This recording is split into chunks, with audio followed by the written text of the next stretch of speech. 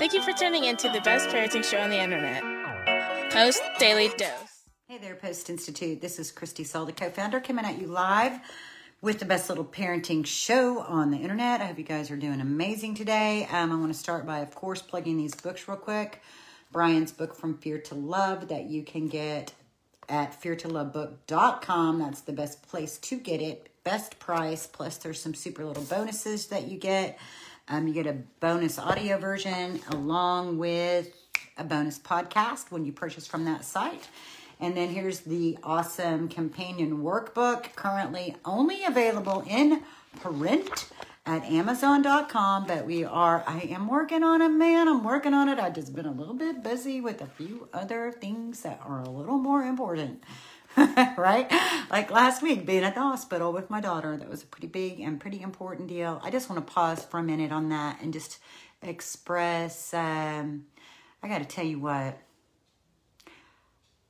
if you would have asked me when I was 17 or when I was 25, if my life in my 50s was going to look like it does now, I will tell you what, I had no idea. No earthly idea that it would look the way it does. But I will tell you, I feel completely blessed.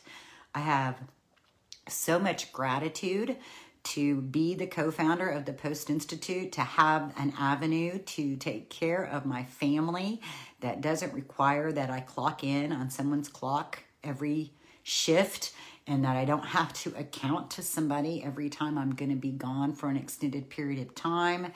And I know it's just like the most beautiful blessing ever. And it really also makes my heart really feel for you all, because I know, I remember what it was like working for other people. And there were times it was wonderful, but if I had a child who had complex health issues or complex mental health issues that I needed to be able to attend to, I will tell you, it would be so difficult if I had to be working for somebody else. And so my heart goes out to you all. And I also just want to express tremendous gratitude to you all for being a part of the Post Institute and a part of the community that we build here. And then lastly, I want to be sure and plug Brian's book, The Great Behavior Breakdown. You can get this at postinstitute.com as well as on Amazon. Deborah says, so happy to see you, Christy. Happy. Thank you. And it's so good to see you too, Deborah. It's been a while for sure. So my topic tonight is about behaviors. What are they communicating? We know behavior is communication. What are they communicating and what is their purpose? And I'm asking that as just a question that I encourage you to ask yourselves and to explore. We've used that, and why do I not have these pictures when I've used them a million times doing talks and things like that? But, we've used that image, the graphic of the iceberg so many times. So we have the iceberg up here, right? And then you see the ocean, and under the iceberg is something 3 times as big. It's like 5 times as big. I don't know. It makes this thing at the top that you see at the surface just so minute, right? And underneath is everything under the surface. And that's how we think about behavior. Behavior is just the tip of the iceberg. It's simply the tip of the iceberg. It's a symptom. It's a way of communicating. So what is the behavior communicating? And even for us, in our behaviors, a lot of times we have behaviors that communicate, and we may have grown up in a family where people learned how to read that, so we never had to articulate what we were trying to communicate, just a facial expression. Like my mom to this day could give me a look, and I know exactly what that look means. That look means she has a lot of auditory repeat noises and things like that really get on her nerves. So like this, if I was doing this with my mom in the room, she would be like, drop the pin, Missy, just drop it. And she wouldn't even have to say it. She could just give me a look and I would know exactly what that look means. So my point is that we all have behaviors that we use as ways of communicating, ways of adjusting to requests, I'm a big old eye roller. When I get news that requires me to adjust, like I thought it was going to go this way and now I found out it's going to go this way, you can pretty well bet I'm going to, that's it. That's my adjustment. I need to do that. I take a deep breath, I roll my eyes, and then I'm usually ready to move on and adjust the way I need to. My point being, we all have different behaviors that communicate, and they help us. They serve a purpose for us. So the question of what is the behavior communicating and what purpose does it serve is something that I encourage you to be thoughtful about when you think of your children. And I'm thinking about, interestingly enough, I had a couple of different little conversations today in social media. One was right here on our Facebook page, and it was a mom talking about her child who's 11, repeating words. Like she gets on a word. She said almond was the word a while back, and she gets really fixated on the word and just repeats it. Period was a word. And it's funny, as she said that, as I read it, I thought about how I don't know, because, my child's not in the public school setting, but I know last year when she was hanging out with her peers, that was a very popular word. Period, right? Period. I don't even know who started it. It may have been Nicki Minaj, but I don't know for sure. But it was one of those, it was a pop culture thing, right? And so as soon as I read that, I thought, I could literally hear this little girl saying that word over and over and over again. And now there's something else that she's on that she just repeats over and over again. And I can imagine a few things from a parenting perspective. One, just the repetition could be a little annoying. We're all human, right? So it could just start getting on your nerves a little bit. That would be one piece of it. And then I think sometimes, too, we begin to get anxious for certain behaviors that our children demonstrate because we get afraid of what their peers will say or what teachers will say, or how is this going to get them in trouble, or how is it going to affect their social life, right? So there's a couple of different layers of like the anxiety factor and the fear factor that we parents can get into with regards to certain kinds of behaviors. Now, one of the things that I tend to go towards, especially for our children who have been through so much, is if the behavior isn't dangerous to themselves or anybody else, I just don't put it at the top of the list of my concerns, because there are so many other things that can catch our attention. But with this particular story, what struck me was it felt like, how little kids will repeat a word over and over and over and over and over and over. And I'm sitting here doing that over and over and over and over. And as I do it, just in that little amount of time, it starts sounding a little different. Do you guys remember doing that? Or was that just me? Well, if you've never done it, I encourage you to give that a try. Just pick any old word and just repeat it over and over and over and over and over. And after just a little bit, it starts to sound like an entirely different word. It's just kind of a funny little thing to do. And little kids do that a lot. I would say, probably from about, 3 or 4 to probably about 8, And then, for whatever reason, that sort of wears out its uniqueness, and it's just not so much fun anymore. And so for this person in this story, they're 11. And so then if we think about the possibility of regression because of trauma, then really it's not that unusual. Now that I stopped and think about it, it's not really that unusual of a thing for someone who's maybe 7 or 8 to be doing, right? So what I encouraged was not to get too worried about the behavior, but to, one, notice when it happens, because if it has anything to do with anxiety or nervousness, then that would be important to know, wouldn't it? If it's a behavior that's triggered by things that are making her nervous or anxious, that'd be good to know, just so then you know that there are things making her nervous or anxious. I also encourage the thinking of it, like how little kids do that over and over, because it's just sort of entertaining at the brain level. And it's like exploring linguistics, and how funny that is. And then the other piece of it was just thinking about the purpose, that it almost felt like if you think of some of the behaviors that people think of as self-stimming, right? Self-stimulating behaviors, self-soothing behaviors. It could be something that is soothing to her, almost like verbal rocking. because it's repetitive and it's rhythmic. Just because it's coming out of the mouth doesn't necessarily mean it doesn't have the same impact for that child. So it just, in sharing this, it's just like this process of exploring what does it feel like to be behind. And so then I also encourage the mom to try it, try it, maybe not while the child's around. Like, you don't want to be doing it in a way that's like making fun of or anything like that, or being sarcastic, because that can hurt. But just to try it and see what it felt like to her, because that might give her an avenue. It may give her a different perspective of the purpose that behavior serves. I remember Brian talking one time, and the way he said it just made the most perfect sense. And I could remember actually working with families when I did home-based therapy, having this same thought.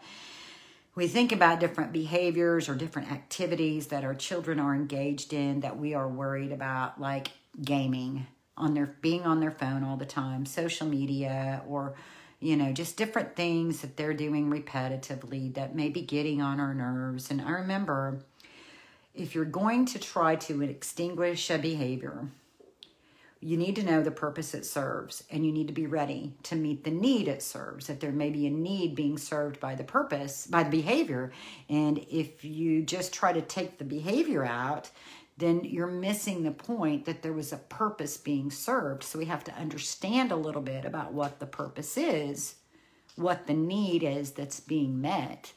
And then that puts it in our lap as the adults to see if we can find other avenues for the need to be met, if we're going to try to invite our children out of certain behaviors. So I'm thinking about in our Levolution program, and if you're not familiar with that, that's really cool, and I'll put the link in the comments, but we actually have a platform called the New Parenting Levolution. It has about, probably over 50 hours of education, videos, podcasts, webinars that Brian has done. It's just really incredible in terms of the amount of content that's available to the members. And then we also have a private Facebook page where parents can come talk about a specific issue or a specific challenge, and really you get feedback really quickly. And it's still a relatively small group. There's less than 100 parents and professionals involved, and we have some really good, well-trained post therapists who are on that platform, and I chime in too. And so a mom she just came to vent. She was like, oh my God, I'm so frustrated. It's like everything we do, everything I try to do, it feels like there's all this sort of friction and this argumentative style of relating. And I found myself thinking, I know kids like that.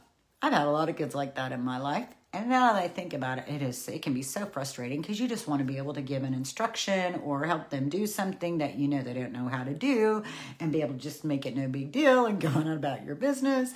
But this thing that could have taken 5 minutes, now we're like an hour into it, right? Because there's all the back and forth. And it just makes me think that I think sometimes, I do know that that kind of argumentative style of relating comes from fear.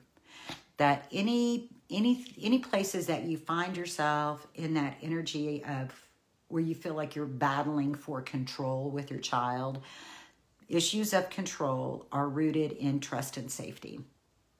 So if you see that coming up repeatedly, you don't always have to address the trust and safety right in the moment, although you can. You can actually say things like, I can tell it's hard for you to trust what I'm saying. That's easy, right? You could just say, I can tell it's hard. And then you just say that, you can just feel all of the anxiety, even that we have as adults in that moment. You can just go, it just deflates. Just deflates it so quickly. So to be able to say, I can tell you're having a hard time trusting what I'm saying, or I can tell it's hard for you to take these directions that I'm trying to give. That's all right. And then just leave that, just to sort of take the air and the energy out of all that anxiety that's coming up. And remember when we were looking at the Great Behavior Breakdown last week, and we were talking about chores, and we were talking about, we feel like we're asking something that's completely non-threatening, to go brush your teeth. Go brush your teeth. Well, What we don't realize for many of our children, one, like in the book, it just spelled this out so beautifully. So you're asking them like to leave the television or to turn the TV off and go brush their teeth. Well, we know when we stress, we regress. So let's assume that this child might be regressing to a place that's 2 or younger. And so then we're thinking about 2 or younger and realizing that's very concrete thinking. So they may even slip down into a place where the television going off feels like the TV is never going to come back on again. So, wow, that's a big deal. That could be really triggering and anxiety provoking. Then we're asking them to transition from being in the living room to the bedroom or the bathroom rather to brush their teeth. Well, you know, if that's a really big deal and that's a really big issue for your child, then, you know, you could actually put a cup of water, 2 cups, and I only know this because for a while I didn't have a sink that my daughter, who's mobile by wheelchair, could get to. So you could actually brush your teeth at the kitchen table. You get 2 cups. One has water, one's empty. You brush your teeth, you spit in one, rinse with the other, spit in the cup, we're done. Then they never even had to leave the room. I don't know, that just popped into my little pea brain. So, but let's just imagine for our kids, and you really want them to use the bathroom or to brush their teeth, then they have to transition from being in one room to the other room. Well, we know for our kids, transitions are really difficult. It's just, it takes a lot, you know. For me, I can transition with a roll of my eyes and a big sigh. You know, there's still a part of me that's like that little 16-year-old, right? I'm in my 50s and I still roll my eyes and sigh for that transition and that adjustment. So we have to give them space. We have to give them space to adjust to that request so they can go in. And then imagine if your child has any sort of hypersensitivities to touch. I know a lot of our kids have issues with taste, touch, things in their mouth. All of that can be a really big deal. In fact, I remember talking to a company about a year ago, and they had some special toothbrushes that were supposed to be helpful for children who had oral sensitivities. A lot of our kids do. A lot of our children have oral sensitivities, and so then you've got all of this anxiety about going into the bathroom and brushing your teeth, and then you come out and then somebody smells your breath to make sure you really brushed your teeth. And maybe, you know, so something that seems so innocent, such a little request. Do you see how it became a really big deal just in this conversation? And that's not even exploring every single in and out. So even saying, I get the feeling that it's a little scary. I get the feeling it's a little scary to leave the television right now to go brush your teeth. Let's go do it together. Let's go do it together. Let's go do it together. For many of our children, finding, you know, having your finger on the pulse to be able to have a really strong sense of what their emotional age is in that moment is so very helpful. Remembering that when we stress, we regress. For a lot of children who come from tough places, day in and day out, their emotional age is, I find this so common, their emotional age is about 4 years younger than their chronological age. I don't know why 4 years is so magical, but I see it consistently. Now, that doesn't mean it's 100% of the time. It's just like where they function the majority of the time. So you'll have a 12-year-old that functions emotionally more like an 8-year-old. And over time, the gap between the chronological age and the emotional age begins to close up. Over time, that's that piece where Bruce Perry says positive relationship and positive environment over time helps to create healing at the brain level. That's because we're getting more oxytocin released. They're becoming more familiar with the rhythm, the undercurrent of your family. Trust is being established. It takes a long time to get that foundation of trust and security built. Remember what I said, when you're having challenges that feel like battles of control, that's there, your child is kind of dipping into a place that has to do with safety and trust. And our battle is learning about what's worth it and what to just let go, because we've got that bigger piece of the pyramid that we need to address. We have a bigger issue of creating trust and safety and security, helping them get really familiar with what the flow and the culture of our home is. And you can imagine, especially if you're thinking about children who've been in multiple placements, I mean, it could be so unsettling for them to feel that sense of security deep, like a deep, deep sense of security, because they've not had it. And it wasn't there during the most foundational times of their life, during particular parts of brain development, for that to really get locked in. But instead, what got locked in was a lot of fear and a lot of chaos. And so to just take your time, to remind yourself first, it's going to be okay. We have time to help them gain these habits and to gain these routines, and to remember that they're watching you all the time. And the more you can do with, we don't need to be in any rush for them to have all of these independent skills. They're going to get them.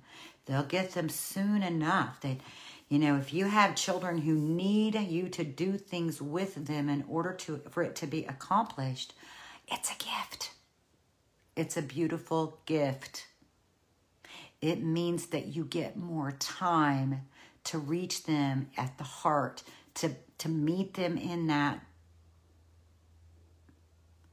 less emotionally mature place, to meet maybe that's the word, to meet the baby needs that weren't met early in their life.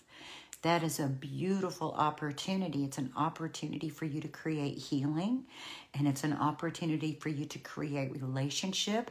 It's an opportunity for you to do things with your child that would have been done with them had they been with you when they were 3, right? And so maybe you didn't get to do it with them when they were 3, and now they're 8, and you get to do it with them when they're 8 instead. I remember a mom, and now she's got an amazing program that she's put together in Colorado. And she's adopted, her and her husband have adopted and fostered children over a long period of time. And they were asked to consider adopting a young man, or fostering a young man in their community that had been in a home. And there had to be a change. And anyway, we did some coaching together. Incredible couple. She was really frustrated, though, because at first she said, one of the reasons I considered this was because he was older. And so I felt like I wasn't going to have to. There were certain things I would already be addressed because I've had little bitty kids, and I didn't want to go through the little bitty kid thing again. Right?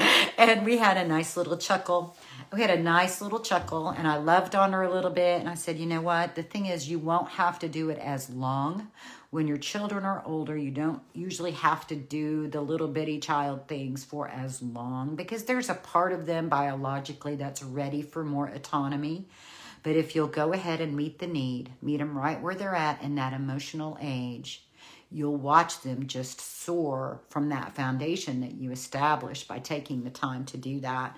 So this mom's, her biggest challenge, or her biggest irritant, it wasn't really the biggest challenge, because usually it's not always about the challenge. It's not like the behavior that's the most dangerous behavior. It's just the thing that gets on your nerves the most, right? So this was the thing that got on her nerves the most, was like the bathroom. She's like, I don't know what he's doing in there. It's like, when I go back in there, it's like there's just pee everywhere. It's like I feel like I literally have somebody in my house who just got potty trained. And it clicked. Like, I watched the light bulb. This woman is brilliant. I watched the light bulb go off for her right then. She was like, I don't know why, but that's really what it feels like. So I'm going to start putting Cheerios in the toilet, because that's how I helped my little boys learn how to keep the pee in the potty and not get all distracted and it getting all over the place. And so she did that. She met the emotional age that she saw presented. So the behavior, listening to the behavior, what is it communicating to you? Is it communicating to you a place of emotional regression? If so, meet them at the emotional age presented. I think she told me she did the Cheerio thing for like, I don't know, maybe 2 months. Done deal. Issue solved. Problem solved. On to new things. So I hope this is an encouragement to put your investigative lens on. What is the behavior communicating and what purpose is it serving? Is it serving them because there's even a piece of this thought. Maybe the behavior, like that argumentative behavior, it keeps us conversing. It keeps us connected. It keeps us looped in. Like if we're not arguing with each other, if they're just compliant and go up and do whatever we ask, would we even be in relationship? I mean, how much connection would they have with us? Are we being present at other times? Are we engaging in ways that are more playful and more fun to counterbalance the need to be in relationships that get served by this kind of argumentative friction? Something worth thinking about. I don't know. But the point being to just explore with an open heart, to understand that oftentimes behaviors can be like coping mechanisms. Sometimes coping mechanisms outlive their usefulness, but they're still there. So just being able to get behind the lens of your child, trust that they are literally doing the best that they can. They are not consciously aware. Most of the things that they're doing, just like all of us, 95% of behavior is driven by the subconscious. So they're not even aware of it. So don't get all crazy. Put your exploratory little lens on. See, what is it communicating? What purpose does it serve? And is there a way that I can meet the need that the behavior meets so that we can find a way for this behavior to go away? So, much love to you guys. I hope that sometime this evening, if you've not done it already today, you take all the stuff you've been worried about, all the stuff you've been fretting about, all the stuff you've been fussing about. Just put it aside, press pause on that, and take 30 minutes to an hour to just enjoy your kids. Play with them. Whatever way they play, let them lead. Go build something with the Legos. Lay around and watch some cartoons together. Read a book. Color some pictures. Cook some food. Whatever that looks like for your family, to just spend some time enjoying them and letting them feel the love you have for them. Let the love you have for them shine from your eyes. Oh, milk and cookies, Bethany. That's a beautiful idea. Let the love you have for them shine through your eyes. Let them feel it from your heart. I can imagine a giggle fest, dunking those cookies into that milk and seeing if you can get it to your mouth before it all falls apart, because you know how funny soggy cookies can be. So whatever it looks like for your family, make sure your children get a good solid dose of just the unconditional love that you have for them. And don't forget what Brian tells us: in any given moment, we can act out of our blueprints of stress and fear and overwhelm, or we can take 1 to 2 to 3 to 10 deep breaths, and we can choose love. Much love to you all. I hope you have a blessed evening, and we'll see y'all tomorrow.